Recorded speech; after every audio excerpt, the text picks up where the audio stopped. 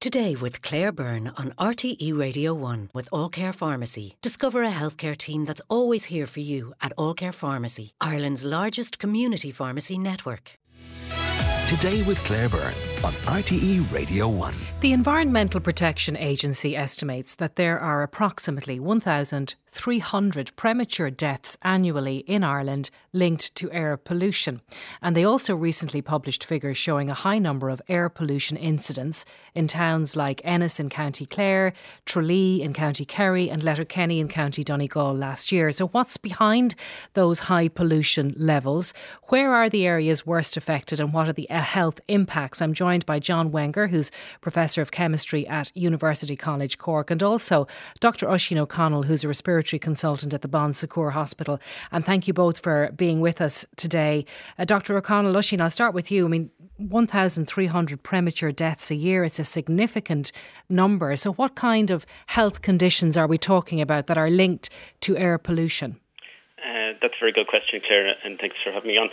I suppose I think back to when I worked in the lung transplant unit in Ireland, and we'd sometimes recondition the lungs, getting them ready for transplant. And my best description of describing the lungs is the lungs are like a series of pipes going into balloons, and the balloons are kind of in a sponge-like material, so you can actually feel what a lung feels like. It's soft, it's spongy, air. It's able to move air in and out of the body easily. Broadly speaking, when we think of lung conditions, we think of what are called obstructive lung conditions. Roughly speaking, there's 500,000 people in Ireland with obstructive airways disease, and the two commonest ones we've probably heard of is asthma and COPD. The way I think about those conditions is it's as if somebody's narrowing the pipes going into the lungs. Mm-hmm. But the other kind of lung condition that we can have is what's called a restrictive lung problem. And what that's like is, if you think of the normal lung being soft and spongy, restrictive lung condition is one where the lung doesn't fill up to its adequate capacity. We all lose lung function over time, but people that are exposed to chronic air pollution and any kind of environmental toxin actually lose lung function anywhere between 2 to 3 times faster. That mightn't sound a lot, but actually over time that adds up a lot. So it's not just one individual exposure.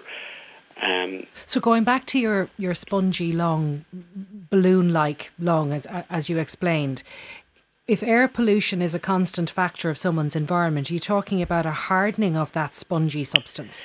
Yeah, so you get what's called a loss of the elastic recoil. It becomes kind of much more tattooed, meaning like if you think of a tattoo on the skin, the same kind of effect happens in the lung when we're exposed to chronic airway irritants, meaning the body absorbs toxins, but there's certain toxins that the body can't get rid of, and instead what it does is it builds up inside the lungs. So getting back to the sponge analogy, it's kind of like think of a sponge and you've just dipped it in sand.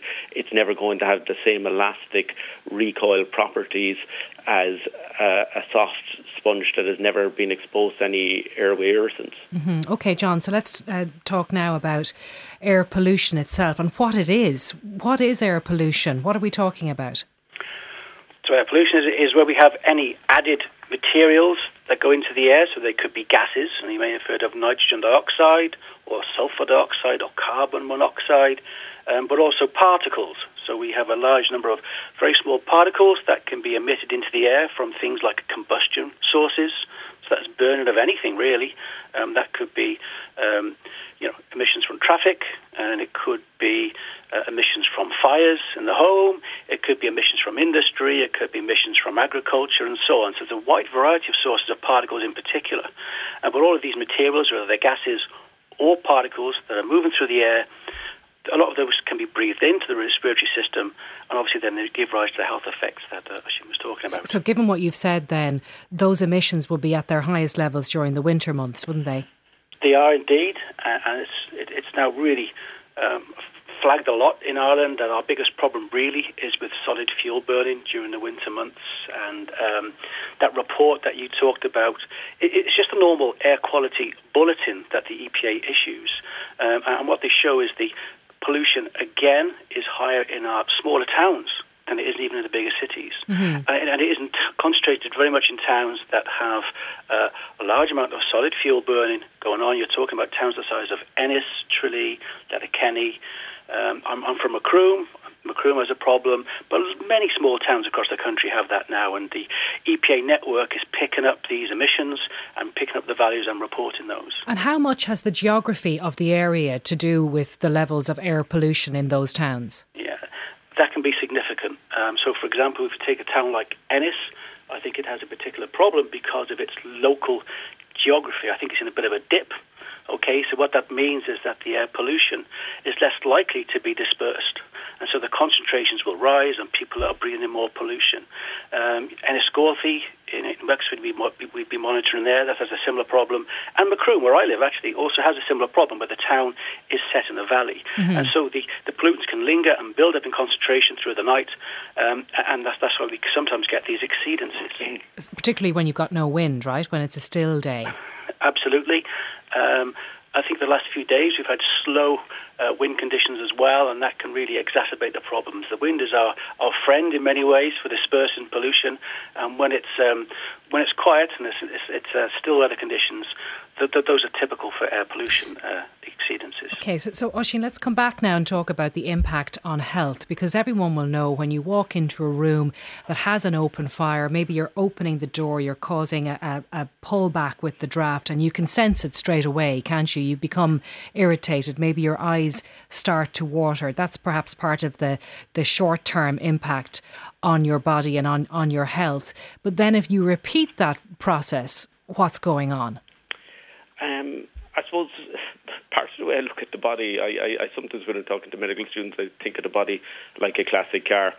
And basically, there's short-term consequences and long-term consequences to chronic insults. So if you were told when you're born you've got one car for life, you'd service that car every day, you'd look after every individual part. The effects of air pollution, they can be such subtle and gradual, but actually over time that builds up. So think of the oil as the air as like the oil going into a classic car. You want good quality air to preserve lung function. On average, everyone loses about 30 mils of lung function per year. A smoker loses about 70 mils of lung function a year. Now, there's huge variation in that between genetic factors and environmental factors. But actually, air pollution is a major contributing factor to an accelerated decline in lung function, and that can manifest in later life. It can manifest as breathlessness, it can manifest as coughs, it can manifest as an easy ability to pick up chest infections, it can manifest as frailty and reduced exercise tolerance. So if you just look at the long-term effects of these, it's very subtle. So on a day-to-day, you don't notice it happening in your body. This is a long-term consequence. There are short-term, there's very good data showing that actually transient high air pollution increases infective exacerbation rates of asthma, increases hospitalization rates for hospitals, and actually some athletes even track the air pollution quality in their area before they go out and train, just so that they will train in better air quality environments. Mm-hmm. I have a listener here who wants to know, is it okay to go for a walk at night because they feel there's so many fumes in the air from chimney smoke? Can this be bad for my lungs? I suppose that's about weighing up your risk, the benefit of taking a walk versus what you're inhaling when you do so.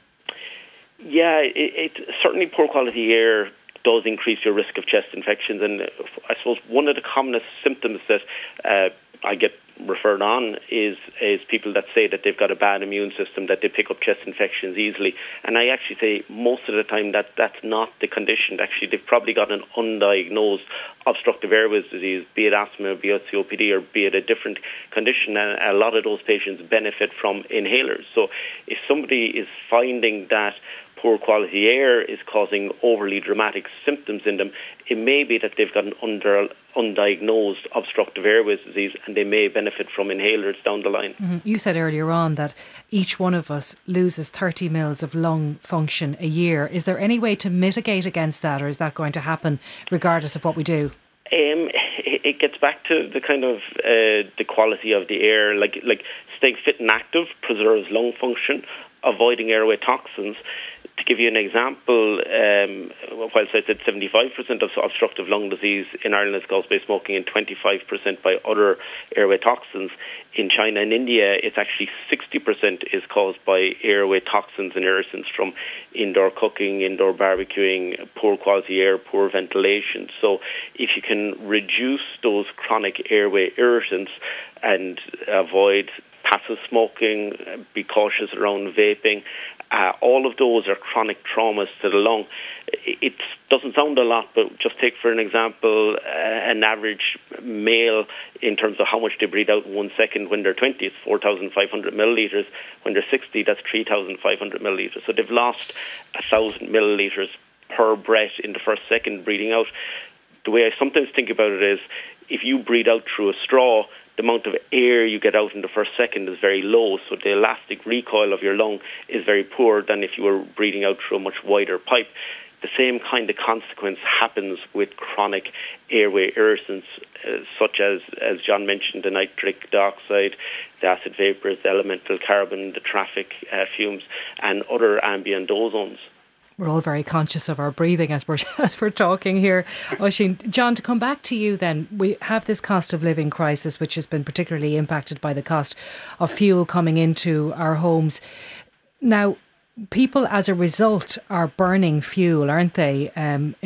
More people are burning more fuel domestically than perhaps they were. They were happier to rely on gas and perhaps oil in the lead up to this current crisis, and that is going to impact air pollution. Yeah, I think that was a concern heading into this winter, that with the cost of living crisis, people would switch to using solid fuels more because they're cheaper, not necessarily knowing that they're way more polluting than burning gas or oil for home heating. But obviously that's a problem which is very difficult to deal with. Fuel poverty is a genuine issue in many places around Ireland, and those people genuinely do need support. There was the introduction of the new solid fuel regulations on the 31st of October as well. So this is why I think people, and especially the media, are looking at this in a bit more detail now. They're looking for any impact. But any impact of that may already been offset by the cost of living crisis, people burning more solid fuels.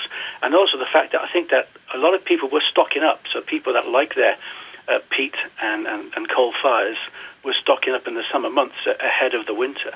So, anybody looking for any benefits from the new solid fuel regulations, I think this winter we won't see that very easily.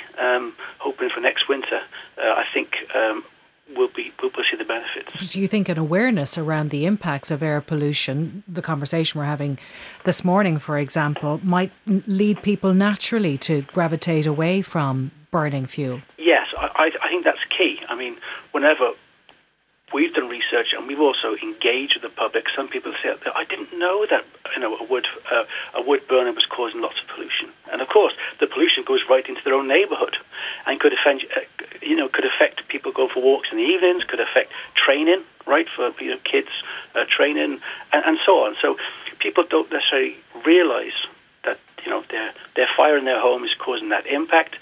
So I think a bit more awareness would be great. And then people might realise that, hey, I don't need to use the fire so much. Mm-hmm. That would be a good thing. And obviously the people that rely solely on solid fuels for home heating, we need to help them out of that, because I think we do need to move away from solid fuel home heating. I mean, it's not sustainable anyway. And so we would get the benefits, not just for air quality and health, but also for climate as well. So to move away completely from solid fuel burning, I think should be one of our major goals. Yeah, it's going to be quite a job of work, though, to convince some people to move away from those methods of heating their homes. They're so ingrained in this country. It's been fascinating to talk to you both, Professor John Wenger and Dr. Oisín O'Connell. Dermot Ferreter will be with us next. Today with Claire Byrne. Listen back on the RTE Radio Player app.